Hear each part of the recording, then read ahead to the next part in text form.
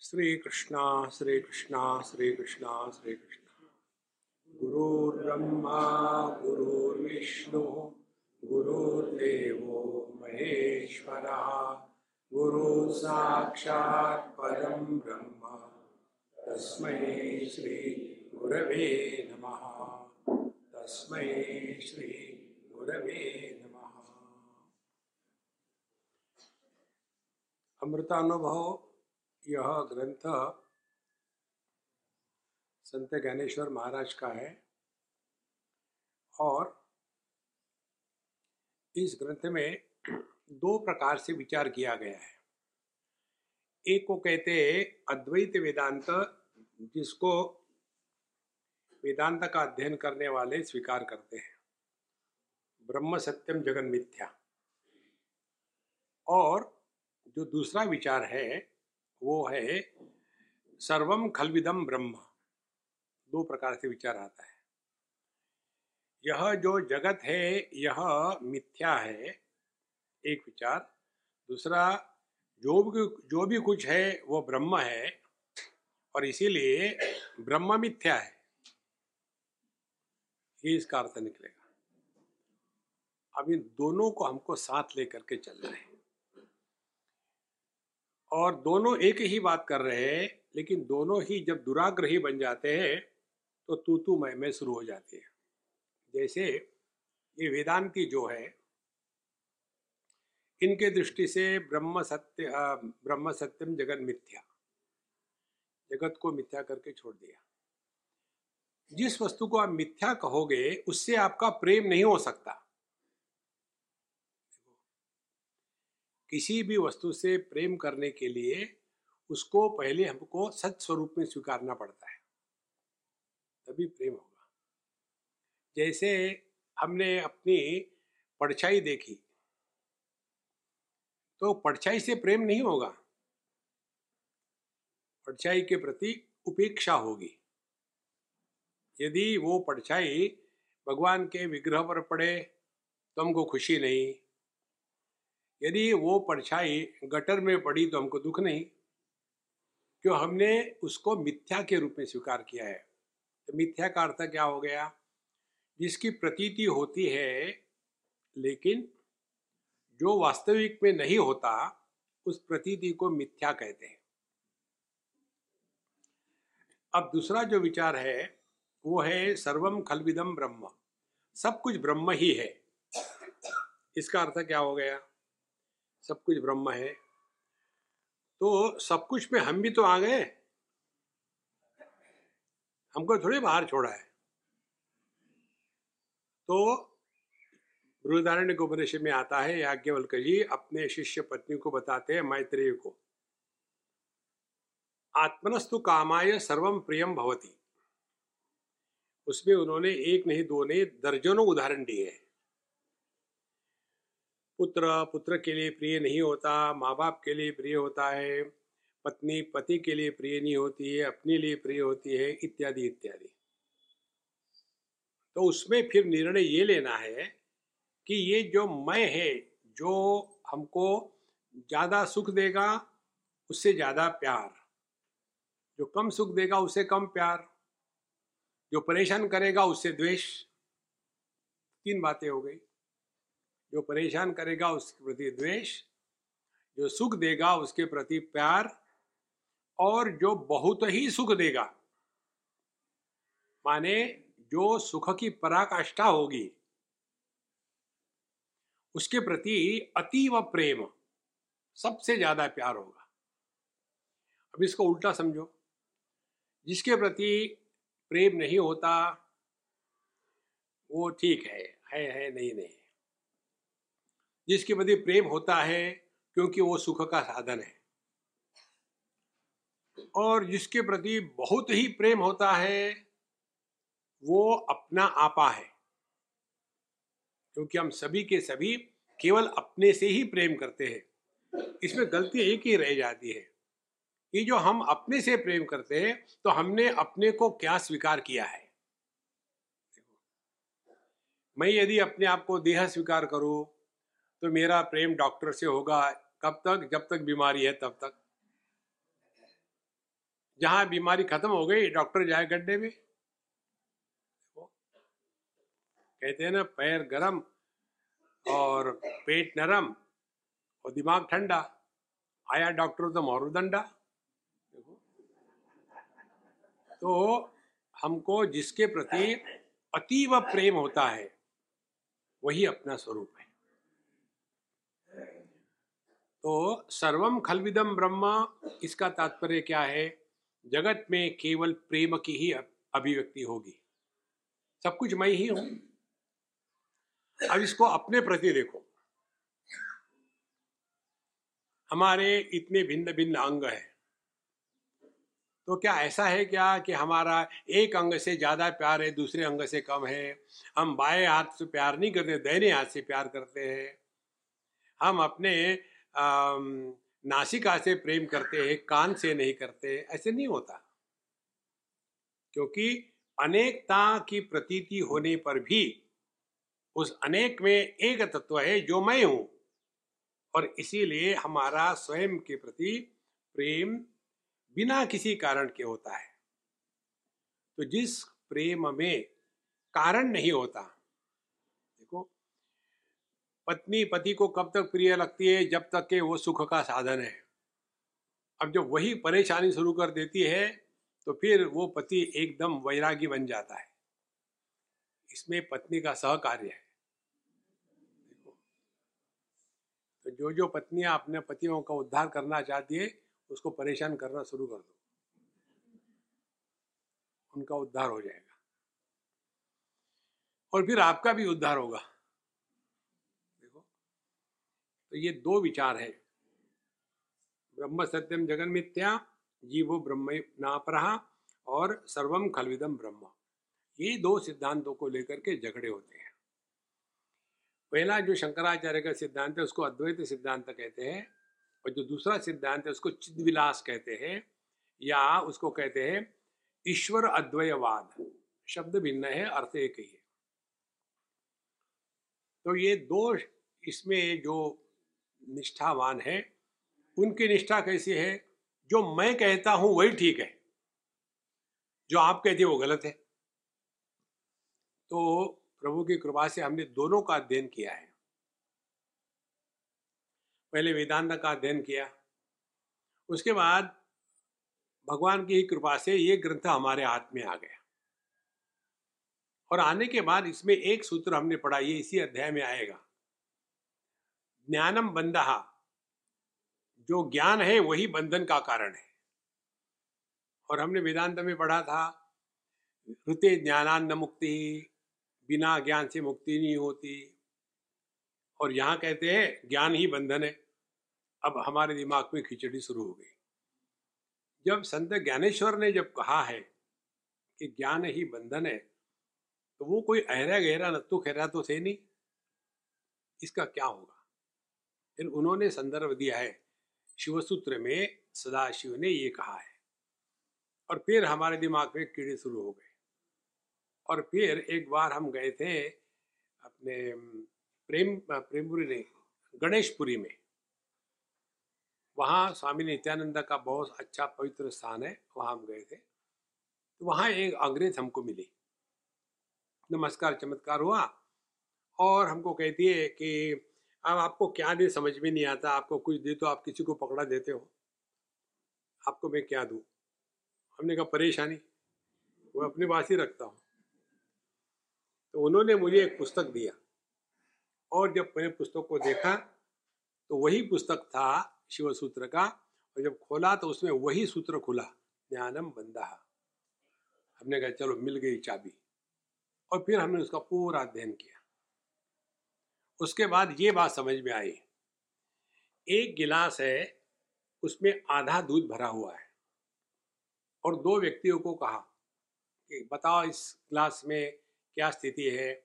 एक ने कहा इसमें आधा दूध है, दूसरे ने कहा नहीं जी आधा खाली है,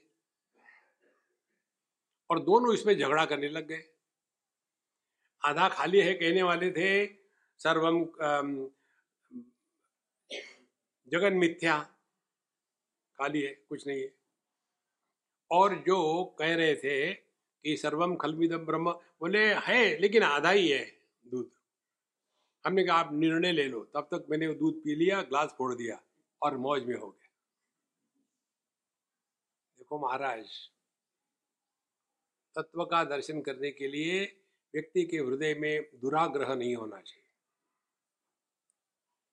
ये सबसे बड़ी कमी है हम लोगों में। इतना जबरदस्त दुराग्रह है कि उसके सामने शनि, रवि, राहु, केतु ये भी फीके पड़ जाते हैं। दुराग्रह। इसी एक ग्रह को त्यागने के लिए हमको शास्त्रों का अध्ययन करना चाहिए। देखो, योग वशिष्ठ में 7 सीढ़ियां आती है ज्ञान की। उसी प्रकार से वेदांत में पंचदशी में भी 7 सीढ़ियां आती है। उसी प्रकार से भागवत महापुराण में भी 7 सीढ़ियां आती है। और गिरने की 8 सीढ़ियां होती है भगवत गीता में। तो पहले गिर ले, फिर उठेंगे। कहते हैं ध्यायतो विषयान पुंसः संगस्तेषु उपजायते, संगात संजायते कामः, कामात् क्रोधो विजायते, क्रोधात् भवति सम्मोहः, सम्मोहात् स्मृति विभ्रमः, स्मृति भ्रंशात् बुद्धिनाशः, बुद्धिनाशात् प्रणश्यति। 8 सीढ़ियां है। इसके ऊपर में चिंतन करने की आवश्यकता नहीं, क्योंकि हमारा स्थायी भाव है। ध्यायतो विषयान, विषयों का ध्यान करेंगे, पुंसः संगस्तेषु उपजायते, उसके प्रति अब हमारा एक भाव बन जाता है, इसके सिवा मैं नहीं रह सकता या रह सकती। उसके प्रति आसक्ति निर्माण हो जाती है। और उसका आसक्ति का ही नाम है काम। संगा संजायते कामः, फिर वो वस्तु को तो प्राप्त करना ही है, ये न केन प्रकारेण। और कोई भी वस्तु की इच्छा करो तो उसके 2 पर्याय है। एक तो हमारी इच्छा पूरी होगी, नहीं तो नहीं होगी। इच्छा पूरी नहीं हुई तो दुख हो गया, और दुख के कारण आदमी क्रोधी हो जाता है। तो जितने आदमी ज्यादा क्रोधी होते उतने ज्यादा दुखी होते हैं। तो क्रोध हो गया। यदि इच्छा पूरी हो गई तो लोभ हो गया, और चाहिए और चाहिए। देखो, फिर काम, क्रोध, लोभ, और ये होने गया तो क्रोधा संभवति मोह। फिर व्यक्ति मोह हो गया। फिर मोह के कारण स्मृति विभ्रमा, हम भूल गया, अरे हम किस लिए आए यहां। देखो, खाने के लिए आए, ये कुर्सी पर बैठ के खाना खाने के लिए जीवन, ये है जीवन का प्रयोजन है। देखो संतो, स्मृति विभ्रमा, यही अर्जुन की बात हो गई थी। युद्ध के मैदान में किस लिए आया था वो? रोने के लिए या देखने के लिए कि दादाजी क्या कहेंगे, गुरु महाराज क्या करेंगे? वो युद्ध करने के लिए आया था। लेकिन वो क्यों भूल गया? मोह के कारण, स्मृति विभ्रमा। फिर स्मृति भ्रंशा बुद्धि नाशा, फिर वो अपने विवेक को खो बैठा और बुद्धि नाश होने के बाद प्रणश्यति, अपना सत्यानाश कर लिया। देखो महाराज, ये जो सीढ़ियां है ना, इसको समझना हो तो इस प्रकार से समझे कि अपने पर लागू होवे, दूसरे को बताने के लिए नहीं। जो आदमी गुरु बन करके रहता है उसका सत्यानाश होता है। जो व्यक्ति हमेशा साधक बन के रहता है वही अपना भला कर सकता है। हमारे भगवान रामकृष्ण परमहंस हमेशा कहते थे, मनुष्य ने कभी भी गुरु की पोजीशन नहीं लेनी चाहिए। जहां गुरु बन गए, आशीर्वाद देना शुरू कर दिए। गुरु मत बनो। तो कैसे सीखना है? पहले ध्यायतो विषयान पुंसः, विषय का चिंतन करो तो उसके प्रति आसक्ति निर्माण हो जाती है। तो पहली साधना क्या है? दुनिया के बारे में, वस्तु के बारे में, व्यक्ति के बारे में चिंतन करने की आवश्यकता नहीं। कौन कहाँ से आया, क्यों आया, कितनी उम्र है, कितने हो गए, कितने बच्चे हो गए, कितनी शादियां हो गई, कोई जरूरत नहीं। फिर संगस्तेषु उपजाय, संगा संजायते कामः, फिर और हम चीजें जानना चाहते हैं, फिर इच्छा होती है। नहीं नहीं नहीं, इसको खिला देना है। बेचारे को मिलता नहीं खाने को, इतना खिलाओ कि मर जाएगा। खिलाओ खिलाओ खिलाओ। और फिर वो इच्छा को यदि पूरी हो गई कि जितना दिया सब खा लिया तो खुश है, नहीं खाया तो गुस्सा है। देखो, ये हम अपनी अनुभूति की बात बता रहे हैं। अब ये माताएं दुनिया भर की चीजें ले आते हैं और आपको अच्छा लगे ना लगे खाना है, और वो भी ऐसा खिलाते हैं, स्वामी जी ये इसके साथ जाता है। हमने कहा ये इसके साथ जाता है, उसमें भी मैचिंग। अरे यार कोई ब्लाउज और साड़ी है क्या, मैचिंग कर रहे। तो यदि कहो अच्छा है तो और लो, अच्छा नहीं है तो गुस्सा आ गया, दुख हो गया, तो फिर हम कहते हैं अच्छा है फिर और लो, फिर कहना पड़ता इतना अच्छा नहीं है कि दूसरी बार लो, एक बार बहुत हो गया। देखो महाराज, संगस्तेषु संगा संजायते कामः, फिर कामात् क्रोधो जायते। नहीं लिया तो गुस्सा आ गया, हमने इतना प्यार से बना के लाए नहीं ले रहे। देखो, और गुस्सा आने के बाद सब आदमी भूल जाता है। मनुष्य किसके साथ बात कर रहा है, कब कर रहा है, कोई समय है या नहीं है, कोई माने विवेक रहता ही नहीं। देखो महाराज, और जब बुद्धि नाश हो गया तो प्रणश्यति, फिर अपने को आपको व्यक्ति कोसने लगता है, फील डिप्रेस रिजेक्टेड। देखो महाराज, ये जगत में कोई किसी से प्रेम नहीं करता, कोई किसी से द्वेष नहीं करता, ये अपने ही मनी राम का खेल है। हम ही कल्पना करते हैं वो हमसे बहुत प्रेम करता है, उनको पूछो कौन है वो। देखो महाराज, जगत में ऐसे रहो, सबके साथ रहे, कहीं चिपको मत। तो ये हो गई 7 सीढ़ियां उल्टी जाओ तो आपकी सब गांठें खुल गई।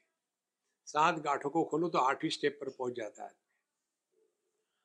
अब भागवत में कौन सी 7 गांठें हैं?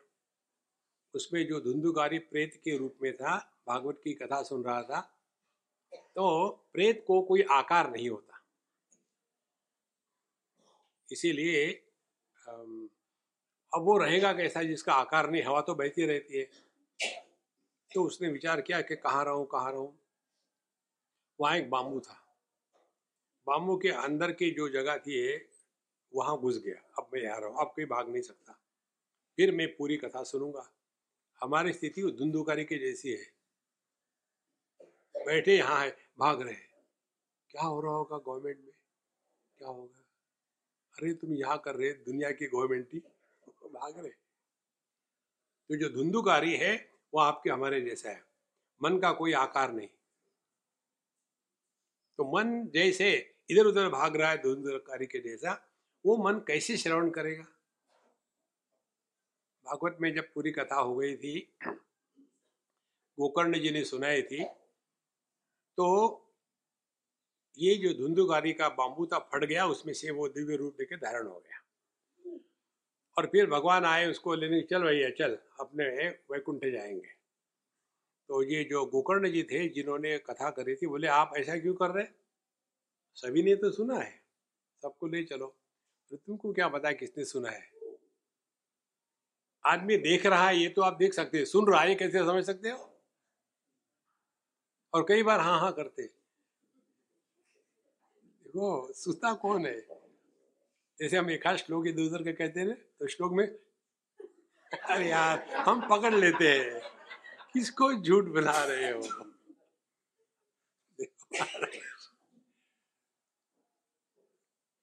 तो धुंधुकारी को भगवान कहते हैं देखो सबने सुना है, लेकिन बाद में जाकर के उसी चक्कर में ये लोग यहाँ दाल में मीठा क्यों डालते हैं। ये गुजराती लोग मीठा खा खा करके सबको डायबिटीज हो जाएगा। अब यहाँ क्या मिठाई खाने के लिए आए थे।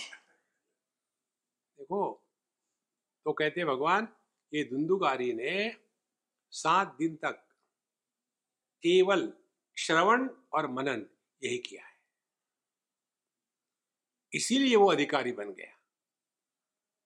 हमारा श्रवण भी पूरा होता नहीं। देखो हम कितने घंटे बात करते हैं, वो सभी की सभी बात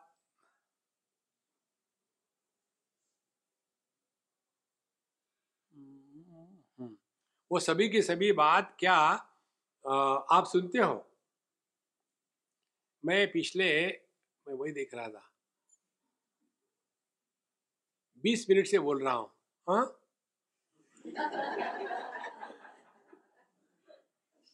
देखो महाराज कहाँ सुनते हैं। इसीलिए पहले दिन की कथा सुनी तो बामू की पहली गांठ फट गए, फट। दूसरी दिन की कथा सुनी, दूसरी गांठ खुल गई। तीसरी कथा खत्म, तीसरी गांठ। 7वें दिन की कथा खत्म हो गई, अंतिम गांठ खुल गई। और वो इस वेदांत में इसको कहते हैं हृदय ग्रंथि। इसकी गांठ ग्रंथि खुल गई। देखो महाराज, ये 7 स्टेप्स आती है भागवत में। अब वेदांत में पंचदशी में जो 7 स्टेप्स आते हैं उसमें कहते हैं पहले अज्ञान, फिर अज्ञान का आवरण, उसके कारण विक्षेप, उसके बाद परोक्ष ज्ञानम, उसके बाद अपरोक्ष ज्ञानम, उसके बाद दुख निवृत्ति, और उसके बाद निरंकुशा तृप्ति। 7 स्टेजेस है। पहले अज्ञान मालूम ही नहीं। और सबसे बढ़िया बात ये, स्वामी जी ये अमृतानुभव ज्ञानेश्वर का लिखा हुआ मुझे ही नहीं मालूम था। तुम क्या ज्ञान की पराकाष्ठा हो? मुझे भी नहीं मालूम था महाराज। मैं जोक नहीं कर रहा हूं, लोग कहते हैं मुझे भी नहीं मालूम था। देखो, तो पहले अज्ञान, फिर उस अज्ञान का आवरण। आवरण क्या है? मुझे जो मालूम है वही सत्य है, जो मालूम नहीं वो कुछ नहीं होता। उसके बाद विक्षेप। विक्षेप यही हर चीज को लेकर के रिएक्शन करना। और रिएक्शन करते करते आदमी फंस जाता है कहीं ना कहीं, फ्रस्ट्रेट होता है, डिप्रेस होता है, और फिर आ जाता है भीमपुरा कैंप में।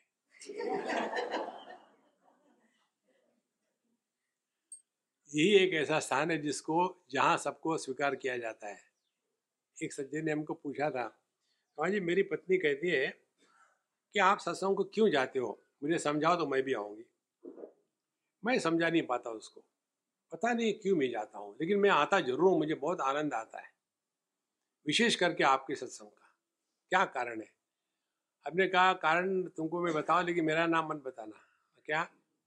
यही एक ऐसा स्थान है सत्संग में आने के बाद आपको बताया जाता है आप सच्चिदानंद परमात्मा हो। मुझे लग ही रहा था।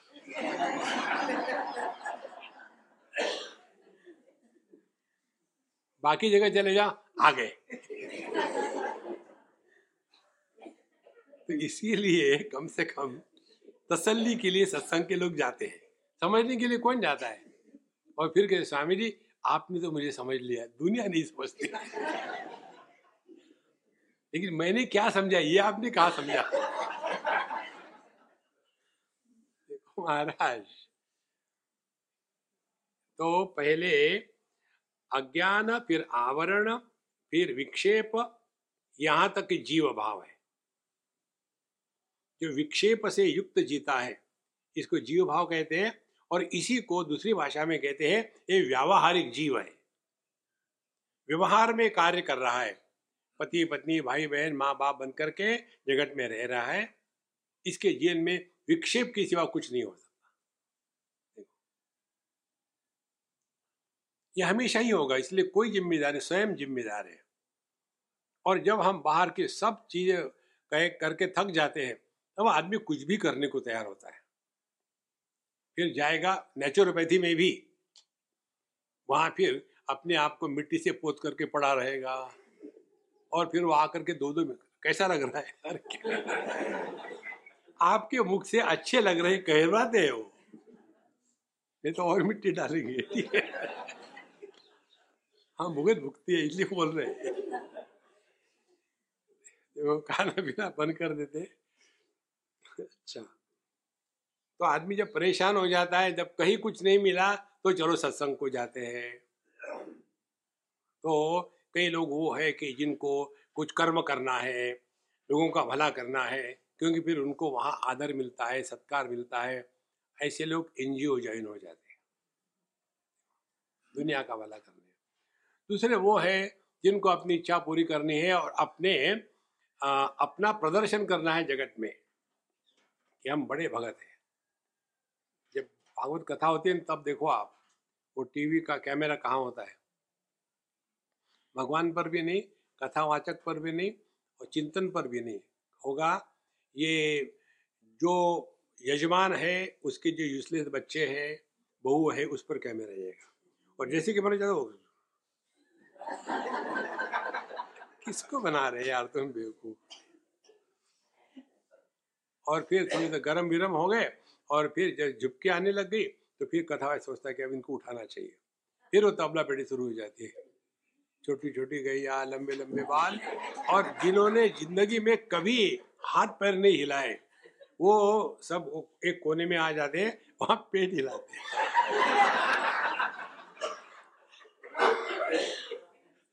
जो होगा वही हिलाए।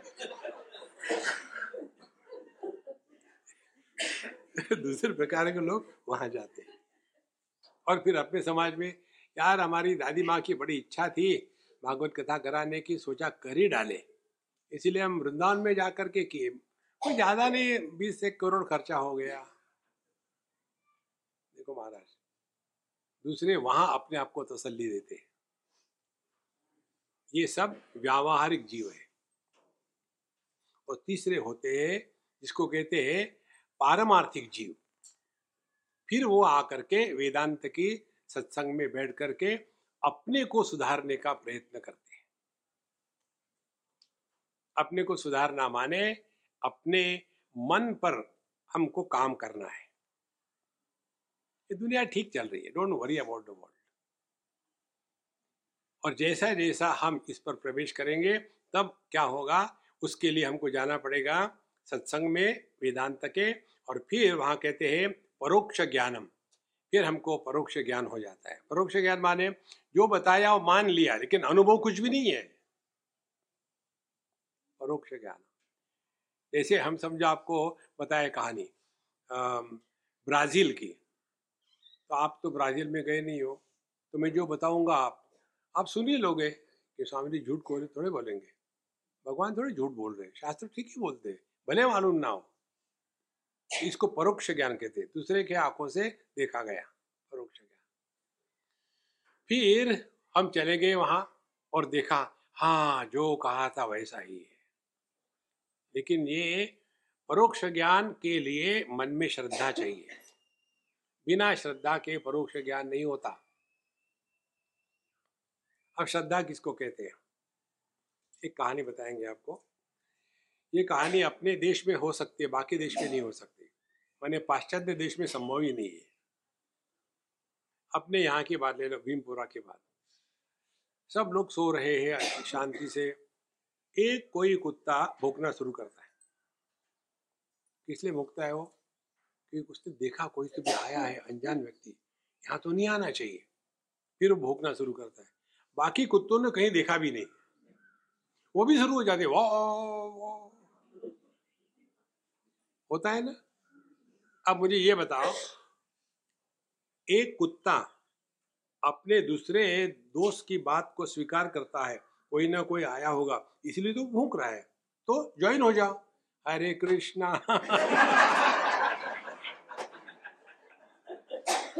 What is wrong? देखो महाराज, इसीलिए जो हमको साधु संत बताते हैं वो हमारे अधिकार के अनुसार बताते हैं, सबको एक ही चीज नहीं बताते। वो देखते हैं कि किसका अधिकार किसमें है। एक हमारी अम्मा है, अच्छे घर की है, जिंदगी में कभी उसने अपने पानी का गिलास भी नहीं उठाया। घर में दर्जनों नौकर है, सब कुछ हो गया, घर का बच्चे बच्चे बड़े हो गए, शादियां हो गई, अपने अपने घर निकल गए। अब इसने मुझे कहा, स्वामी जी अब मैं खाली हो गई हूँ तो मैं सोचती हूँ किसी आश्रम में जाकर के मैं सेवा करूँ। तो मैं बड़ा जोर से हंसा। बोले आप क्यों हंस रहे? तो इतना जोक मारा तो हंसना नहीं, इसमें क्या जोक है? तुम और सेवा करोगी। वहां जाकर के भगवान को ऑर्डर, भगवान ठीक से आशीर्वाद देना, क्योंकि जिंदगी में तुमने सेवा करी कहाँ है, सेवा ली है। तो फिर मैं क्या करूं? फिर मैंने इसको कहा कि देखो, तुम ये चक्कर में मत पड़ना, तुम इसका अध्ययन करो, सुनो, लिखो, एडिट करो, टाइप करो, और फिर देखो कितना फर्क आता है। गलती से उसने मान लिया, कई बार गलतियां होती है, मान लिया। मानने के पश्चात 3 4 6 महीने के बाद जब हम उनकी इधर में गए, तो उनके जो नौकर थे वो हमको कहते, स्वामी जी आपने पता नहीं क्या जादू कर दिया बीवी जी पर, एकदम परिवर्तन, अब गुस्सा नहीं करती, अब डांटती नहीं। ये तो हमको 24 घंटे डांट पड़ती थी। एक दिन ऐसे कुछ हो रहा था, उनको थोड़ा कुछ प्रॉब्लम हो गया तो वो गुस्सा कर गए। तुरंत उनके सास ने कहा, बेटा तुम आजकल स्वामी जी का वो लिख नहीं रही है क्या? देखो महाराज, हमको जो साधना बताई जाती है ना, वो अपने अधिकार के अनुसार बताई जाती है। लेकिन हम हिंदुस्तानी लोग हैं ना, डॉक्टर के पास गए तो उसको अकल देंगे, डॉक्टर साहब एक आध इंजेक्शन ठोक दो यार, कई दिनों से नहीं लिया। वो कोई चॉकलेट है क्या? इसी प्रकार से जैसा जैसा हम सूक्ष्मता से अध्ययन करना चाहेंगे, तो पहली आवश्यकता है हमारे हृदय में श्रद्धा होना आवश्यक है। और श्रद्धा किसको कहते हैं? भगवान शंकराचार्य कहते हैं, शास्त्रस्य गुरुवाक्यस्य सत्य बुद्ध्यावधारणा सा श्रद्धा कथिता सद्भिः यया वस्तु उपलभ्यते। तो शास्त्र में जो कहा है और हमने जो सत्संग में सुना है वो कैसे ठीक है, ऐसा जो विधेयात्मक विचार करने की प्रक्रिया है, उसको कहते श्रद्धा। नहीं तो आपने देखा है क्या भगवान को? नहीं देखा, फिर विश्वास मत करो, हु केयर्स। देखो महाराज, श्रद्धा का एक उदाहरण आपको बताते हैं।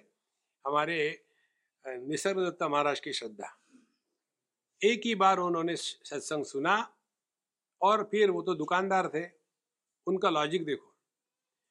जब महात्मा जी ने बताया कि सभी ब्रह्म है, सभी परमात्मा है, तो ये झूठ बोल के उनको क्या मिलेगा? आदमी झूठ कब बोलता है? जब कुछ फायदा हो तब। इसी दुकानदार जब कहते हैं ना कि आपके लिए हम कम लगाते हैं क्योंकि आप हमारे हो, लेकिन उसमें एक शब्द जो है वो साइलेंट है, मालूम है? हम आपको कम लगाते क्या? चूना। लगाएंगे जरूर, कम लगाएंगे। तो कोई भी दुकानदार सच नहीं बोल सकता, झूठ ही बोलते हैं। बोले ये महात्मा जी यदि झूठ बोल रहे हो तो उनको क्या मिलना है मैं परमात्मा बनकर के? उन्होंने सच ही कहा होगा। तो जो अज्ञात क्षेत्र है, इस अज्ञात क्षेत्र में प्रवेश करने के लिए जो आंतरिक बल है, जिसको आत्मबल कहते हैं, ये प्रकट होता है श्रद्धा के माध्यम से। कई लोगों की ये भ्रांति है कि हम अंधश्रद्धा नहीं रखते। अरे भैया, अंधकार में श्रद्धा से ही आप अगर आगे पैर डाल सकते हो। जब मालूम है तो श्रद्धा की जरूरत ही नहीं। देखो, अब ये लोग शादियां करते हैं एक दूसरे से, क्या मालूम है किसके बारे में? गूगल करो तो भी पता नहीं चलेगा। फिर मान लेते हैं नहीं ठीक ही होगी, ठीक ही होगा, और आगे जाकर के फिर कभी कभी ठीक निकलता है, कभी कभी नहीं निकलता। देखो महाराज, या ऐसे ही चलेगी दुनिया। तो यदि दुनिया को हम केवल श्रद्धा से चला रहे हैं, अब जैसे हम आए यहाँ तो हवाई जहाज में बैठे, अब बैठने के बाद वो उतरेगा कि नहीं उतरेगा क्या मालूम? ऊपर गया तो गए ऊपर, श्रद्धा है, नहीं उतरता है कभी कभी। देखो महाराज, उस कभी कभी में हम बैठे। देखो संतो, श्रद्धा ही हमारे जीवन का मूलभूत आधार है। कठोपनिषद में ये विषय को एकदम प्रारंभ में प्रस्तुत किया है तगम हो कुमारगम संतम श्रद्धा आविवेश दक्षिणासु नीयमानासु। जब उस नचिकेत ने देखा कि उसके पिताजी ने गलत काम किया है, तो पहले उसके मन में श्रद्धा का आविर्भाव हुआ और उसके पश्चात उसने विचार करना शुरू कर दिया। जो व्यक्ति श्रद्धा से विचार करता है वो विधेयात्मक विचार होता है, और जो व्यक्ति श्रद्धा रहित विचार करता है वो डिस्ट्रक्टिव थॉट होता है। तो श्रद्धा से श्रवण करना, इसको कहेंगे परोक्ष ज्ञान। कौन सी स्टेप हो गई है, आप गिनो, चौथी हो गई। तो उसके पश्चात सुन तो लिया, लेकिन उसके ऊपर चिंतन नहीं किया। उसके ऊपर चिंतन करना है, और जितना आप चिंतन करना है यदि आपको, तो एक ही उसके लिए उपाय है, अपने जीवन के हर एक अनुभूति से सीखना। ये आध्यात्मिक दृष्टि है। हर एक अनुभव कैसे सीखना, अपने दृष्टिकोण का त्याग करके सार्वभौम दृष्टिकोण को स्वीकार करना है। इसके लिए एक उदाहरण देते आपको समझाने के लिए। ये हमने कई बार दिया है। एक स्कूल में एक टीचर ड्राइंग सिखा रहे थे, और फिर उन्होंने एक दिन परीक्षा लेने का सोची। बच्चे आ गए, बोले सब नीचे बैठो, टेबल कुर्सी से हट जाओ। हट गए, नीचे बैठ लिए। 12 विद्यार्थी थे, तो एक एक जगह बैठ जाओ। 12 बजे, 1 बजे, 2 बजे, 3 बजे, 4 बजे, 12 बजे बैठ गए गोल होकर के। और बीच में उनके रख दिए, एक फ्लावर पॉट रखा, एक केटली रखी, 2 कप रखे, थोड़े फल रखे, और बोले आप इसको देख करके निकालो ड्राइंग, आधा घंटा है आपको। और वो चले गए। अब सबसे बढ़िया बात मालूम है क्या होती है, ड्राइंग में आदमी कॉपी नहीं कर सकता। देखो, उसके लिए you have to have that drawing in you. बाकी सब जगह कॉपी करते हैं। तो आधे घंटे के बाद आगे मेरा टाइम हो गया, लाओ अपने अपने पेपर तैयार हो गए, अपना अपना नंबर लिखना, नाम मत लिखना किसी का। बोला अब इसकी हम एग्जामिनेशन करेंगे। तो बच्चे देने के लिए आप मुझे मत दो, फिर क्या करो, ये पेपर ट्रांसफर करो। 12 बजे का पेपर 3 बजे वाले के पास, 3 बजे वाले का 6, 6 का 9, 9 का 12, 1 का 4, 4 का 7, 7 का 10, ऐसे राइट एंगल में पेपर ट्रांसफर करो। कर लिया। आप इसका इवैल्यूएशन करो आप लोग, और बोलना मत, इवैल्यूएशन करके मुझे दे देना। अब उस पर नाम तो है नहीं किसी का, नंबर ही है, और इवैल्यूएशन क्या किसी को पता नहीं। मेरे पास आ गए। फिर हमने कहा अब देखो, मैं आपने ही परीक्षा दी, आपने इवैल्यूएट किया है, मैं आपका रिजल्ट आपको सुनाता हूँ। ये नंबर फेल, दूसरा नंबर फेल, 12 के 12 फेल।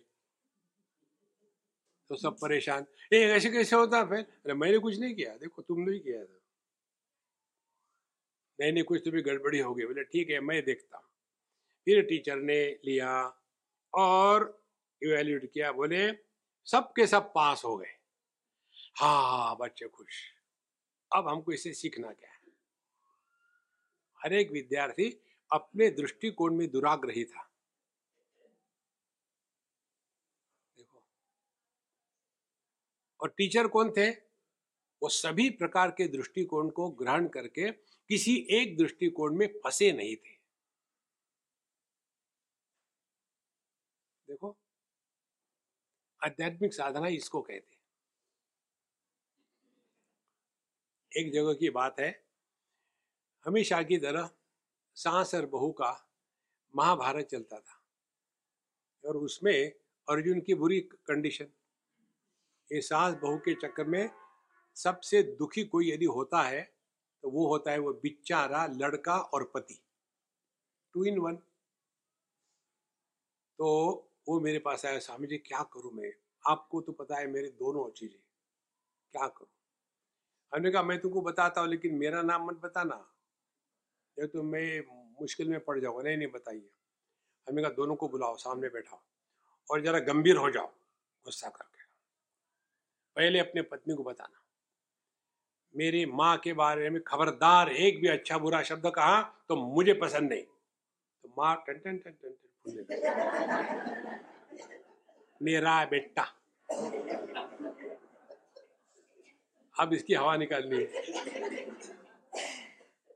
फिर माँ को कहा, मम्मी मेरे पत्नी के बारे में एक भी अच्छा बुरा शब्द कहा तो मेरे जैसा बुरा कोई नहीं। हवा निकल गई। और वहां रुकना मत, तुरंत चले जाना।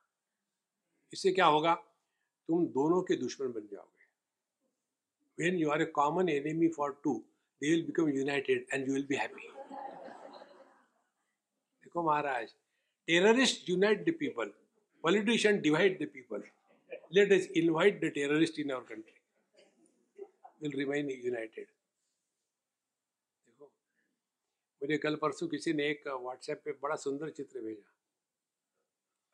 That person deserves a Nobel Prize और भारत रत्न। ट्रक के पीछे लिखा था, हॉर्न धीरे से बजाना, हिंदू सो रहा है।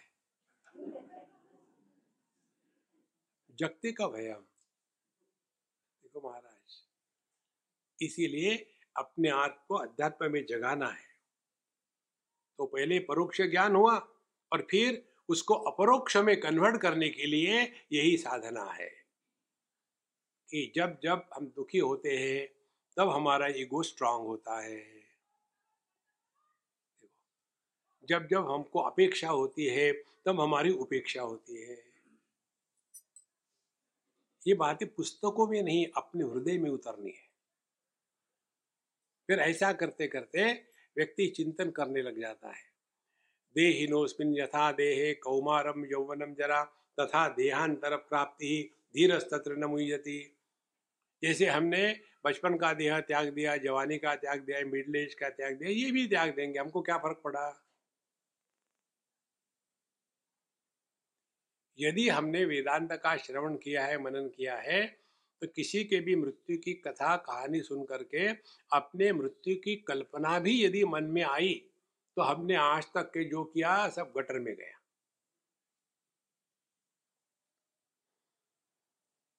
देखो महाराज, स्वर्ग इसी को कहते हैं। स्वर्गे लोके न भयम किंचनास्ति न तत्रत्वम न जरया विवेति। नचिकेत कहते हैं स्वर्ग लोक वही है जिसमें बुढ़ापे का और मृत्यु का भय नहीं होता। हमको बुढ़ापे का भय होता है, इसीलिए हम ब्यूटी पार्लर में जाकर के एकदम जवान बनते हैं। तो गले के ऊपर में 16, गले के नीचे 80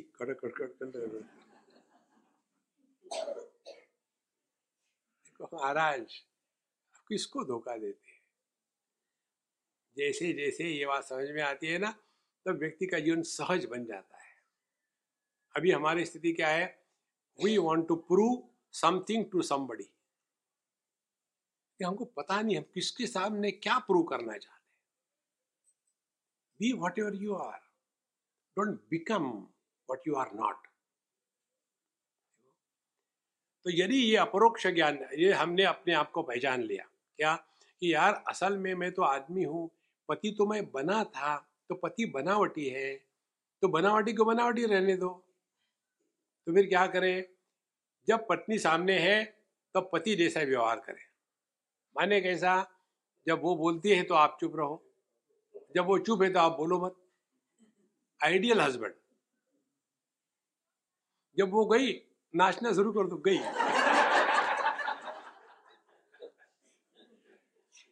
देखो स्वामी जी, आप हमको क्या समझाते हैं।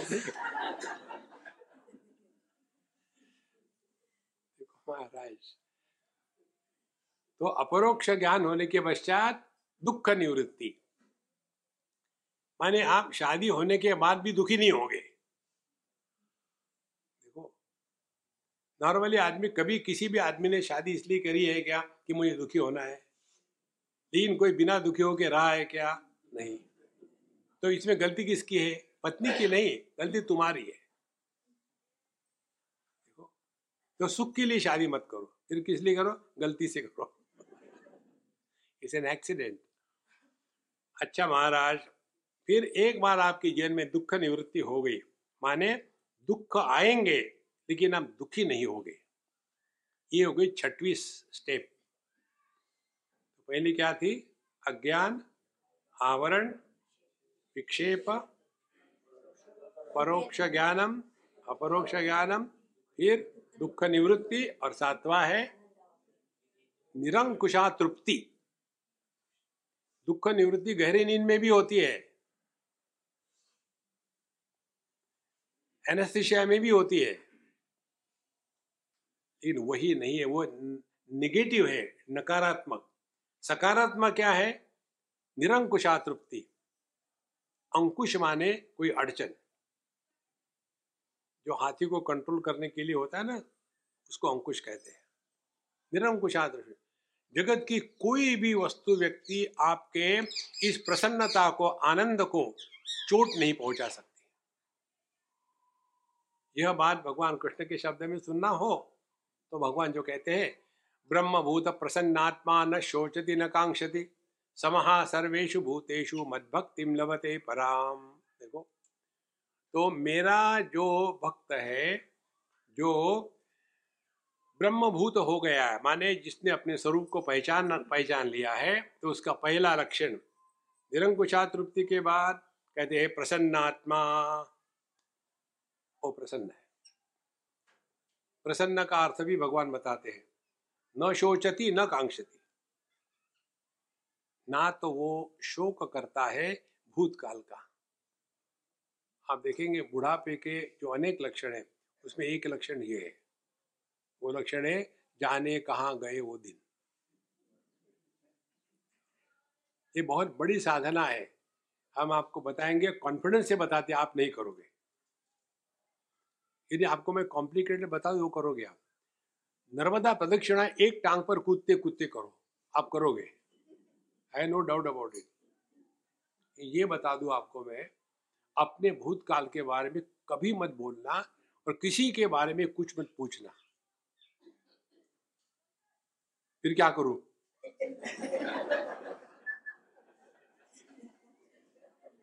चुप रहो ना, कोई जरूरत है?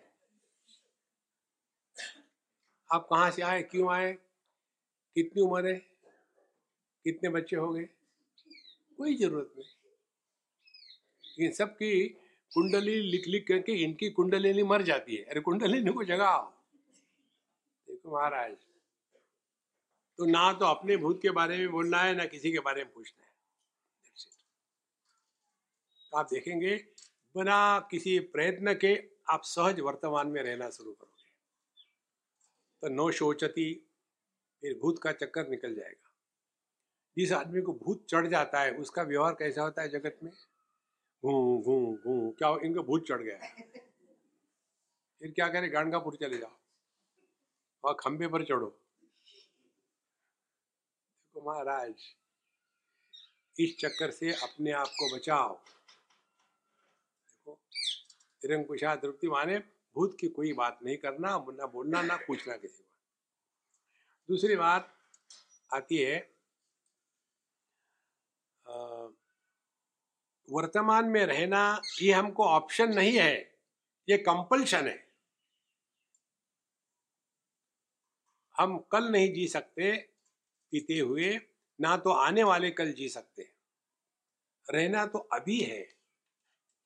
तो अभी रहना जितना आसान होगा, उतना भूत भविष्य में रहना आसान नहीं है। यही तो मन का खेल है महाराज। यदि मन शुद्ध वर्तमान में आ जाए, तो मन जैसे बर्फ पानी में ही घुल जाता है, उसी प्रकार से मन चैतन्य हो जाता है। जैसे बर्फ ही पानी ही बर्फ बनता है, लेकिन बर्फ पानी होता है। इसी प्रकार से आदमी होता है, पति बनता है। तो जो जो बनावटी है वो कष्टदायक है।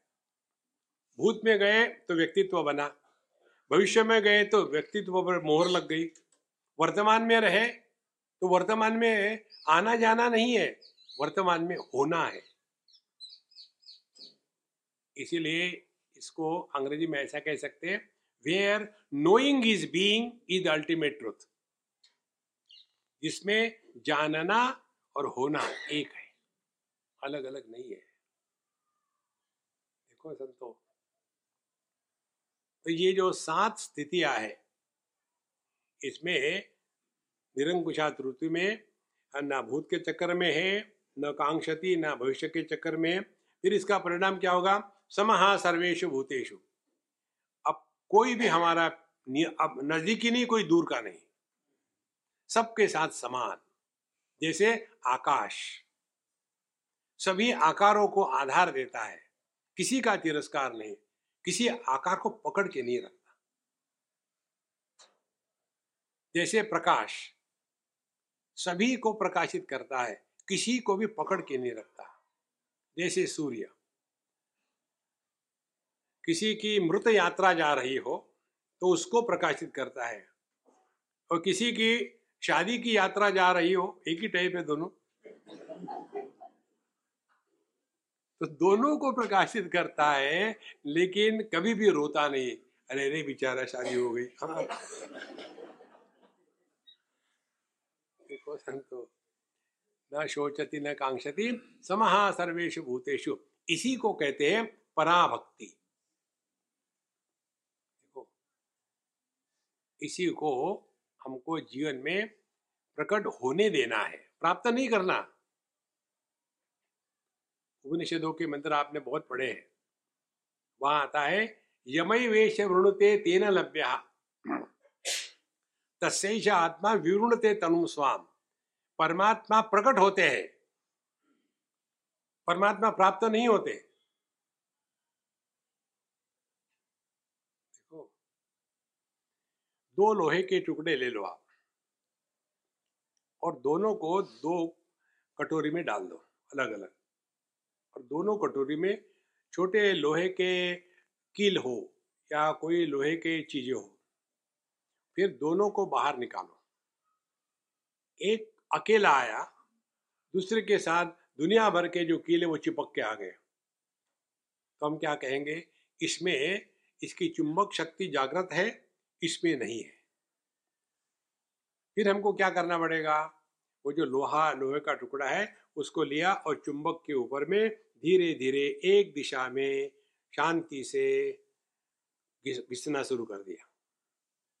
सत्संगत्वे निस्संगत्वम, निस्संगत्वे निर्मोहत्वम, निर्मोहत्वे निश्चलतत्वम। देखो, यही है सत्संग का तात्पर्य।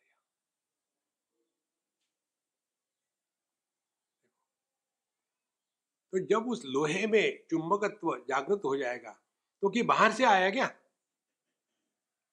उसमें था, लेकिन सुप्त था। तो उसको जागृत करने के लिए क्या किया? दूसरे चुंबक के पास ले गए और उसके झगड़ा नहीं किया, फिर उसने जैसा कहा वैसा किया। तो धीरे धीरे धीरे धीरे हमारी जो बहिर्मुखी दृष्टि है, हमारी जो जगत को लेकर के कंप्लेन करने की आदत है, उसको त्याग करके अब हम धीरे धीरे अंतर्मुखी हो जाएंगे। अंतर्मुखी होना यह अध्यात्म की बहुत ऊंची स्थिति है। फिर ऐसे साधक का ध्यान जो है दुनिया के तरफ नहीं होगा, दिखाने के लिए होगा, क्योंकि वो जगत में है। ऐसे मत समझ लेना। एक सज्जन जा रहे थे कमरे के बाहर और डोर से टकराए दीवार को। अरे क्या हो गया यार, क्या करूं, जब से ब्रह्म हो गया समझ भी नहीं आता दीवार कौन सी है, दीवार दरवाजा कौन सा। ऐसे नहीं होता। देखो महाराज, इसीलिए जैसे जैसे ये ज्ञान शुद्ध हो जाएगा, समहा सर्वेषु भूतेषु मद भक्तिम लभते पराम। फिर ये जो संसार जो है ना, मैं और मोर तोर तय माया, ये संसार से मुक्त हो जाएंगे। संसार से मुक्त हो गए माने क्या? शब्द इसको ग्रहण करेंगे, कौन गा रहा है, क्या कह रहा है, इसका मतलब नहीं। गंध, कोई भी गंध, सभी गंध हमारे नाक प्रकाशित करता है। हम फंस जाते हैं सुगंध में, दुर्गंध में। कोई भी शब्द देखो, मात्रा जिसको कहते हैं, तन मात्रा माने सभी शब्दों की विशेषता त्याग दी, सभी रसों की विशेषता त्याग दी। पानी का अपना कोई टेस्ट नहीं होता। पानी में नमक डालो तो नमकीन बन गया, मीठा डालो मीठा बन गया। इसी प्रकार से अध्यात्म का तात्पर्य अपने में विशेषता निर्माण नहीं करनी है। जितनी विशेषता है उस विशेषता के बोझे को हटा देना है।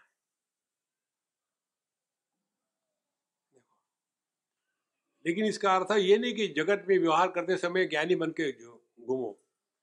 एक ऐसा ही वेदांती गया किसी देश में, इमिग्रेशन में उनको पूछते हैं प्रश्न, पासपोर्ट दिखाओ, तुम्हारा नाम क्या है? नाम रूप मिथ्या। आपके डेट ऑफ बर्थ क्या है? Who is born who dies. तुम्हारे साथ कौन कौन है? असंगो हम असंगो।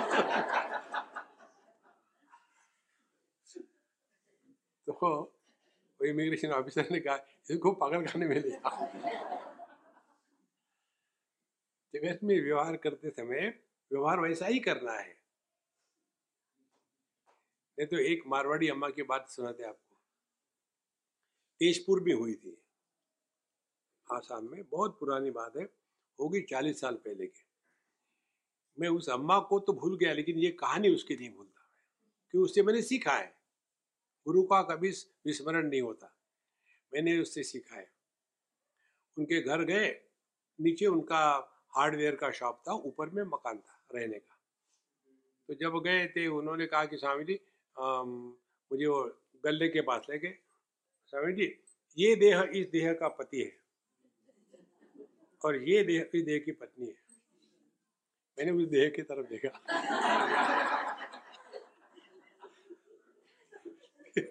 उस देह को मैंने कहा ये देह इस देह का गुरु है और ये देह इस देह का शिष्य है। देखो महाराज, ऐसी बातें नहीं होती। व्यवहार करना है नॉर्मली करो। कौन है, कहाँ से आए? नहीं हम अभी आए पागल खाने से, ठीक है।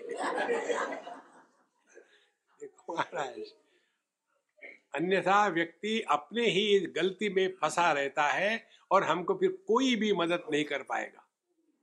तो साधना का तात्पर्य ये हो कि हमको ये 7 गांठें पूरी तरह से खोलनी है, ये साधना।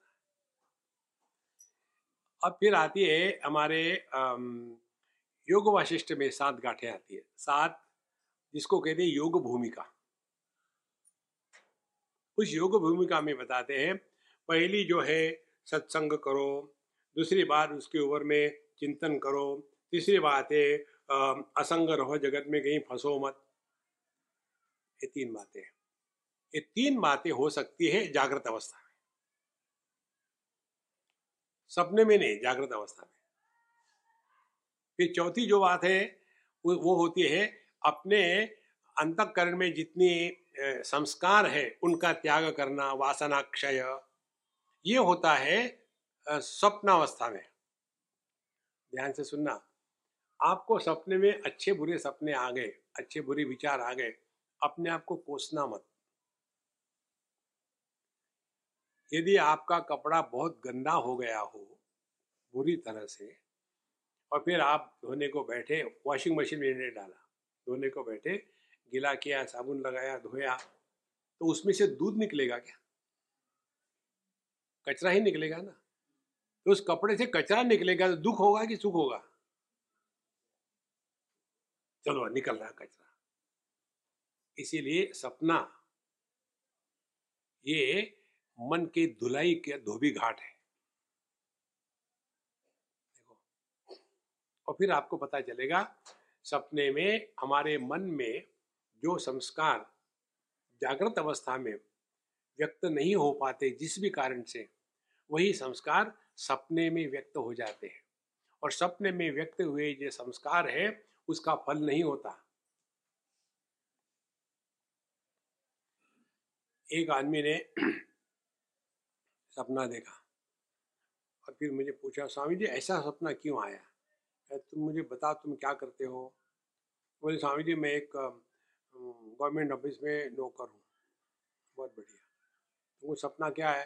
बोले मुझे सपना ये आया कि मैं बॉस बन गया हूँ और मेरा बॉस जो मेरा नौकर बन गया है, और फिर मैंने उसको कहा पानी ले आओ, और पानी लेके मैंने उसको डांटा। किसने कहा था ले जाओ यहाँ से?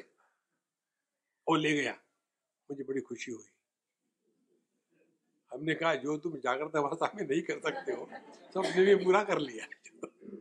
अब निकाल डालो उस बॉस को तुम्हारे दिमाग से, मन को खाली करो, हल्का करो।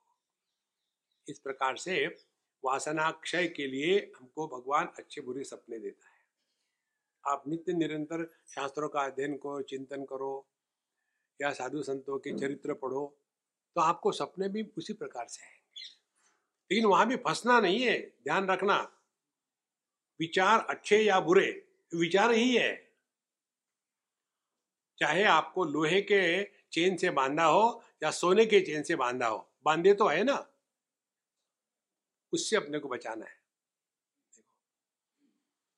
इस प्रकार से धीरे धीरे जागृत अवस्था, स्वप्नावस्था में ये चार बातें हो जाती है। पांचवी अवस्था है सुषुप्ति अवस्था। सुषुप्ति में हम एकदम शांत आनंद घन में हो जाते हैं। फिर छठवीं अवस्था है हम अभी अपने ध्यान के आनंद में बने रहते हैं, एकदम विड्रॉल फ्रॉम द वर्ल्ड, ना वो धोखा लेना ना मत, घंटों घंटों बैठे रहने का अपने आप मस्त रहते। और अंतिम जो स्थिति है वो है योगरतो वा भोगरतो वा संगरतो वा संग विहीनः यस्य ब्रह्मणि रमते चित्तम नंदति नंदति नंदति एव। ये सातवीं भूमिका। इन सात भूमिकाओं से मार्गक्रमण करना, इसको कहते हैं आध्यात्मिक साधना। बाकी का बाद में। ओम पूर्णमदः पूर्णमिदं पूर्णात् पूर्णमुदच्यते पूर्णस्य पूर्णमादाय पूर्णमेवावशिष्यते। ओम शांति शांति शांति। हरि ओम। श्री गुरुभ्यो नमः। हरि ओम।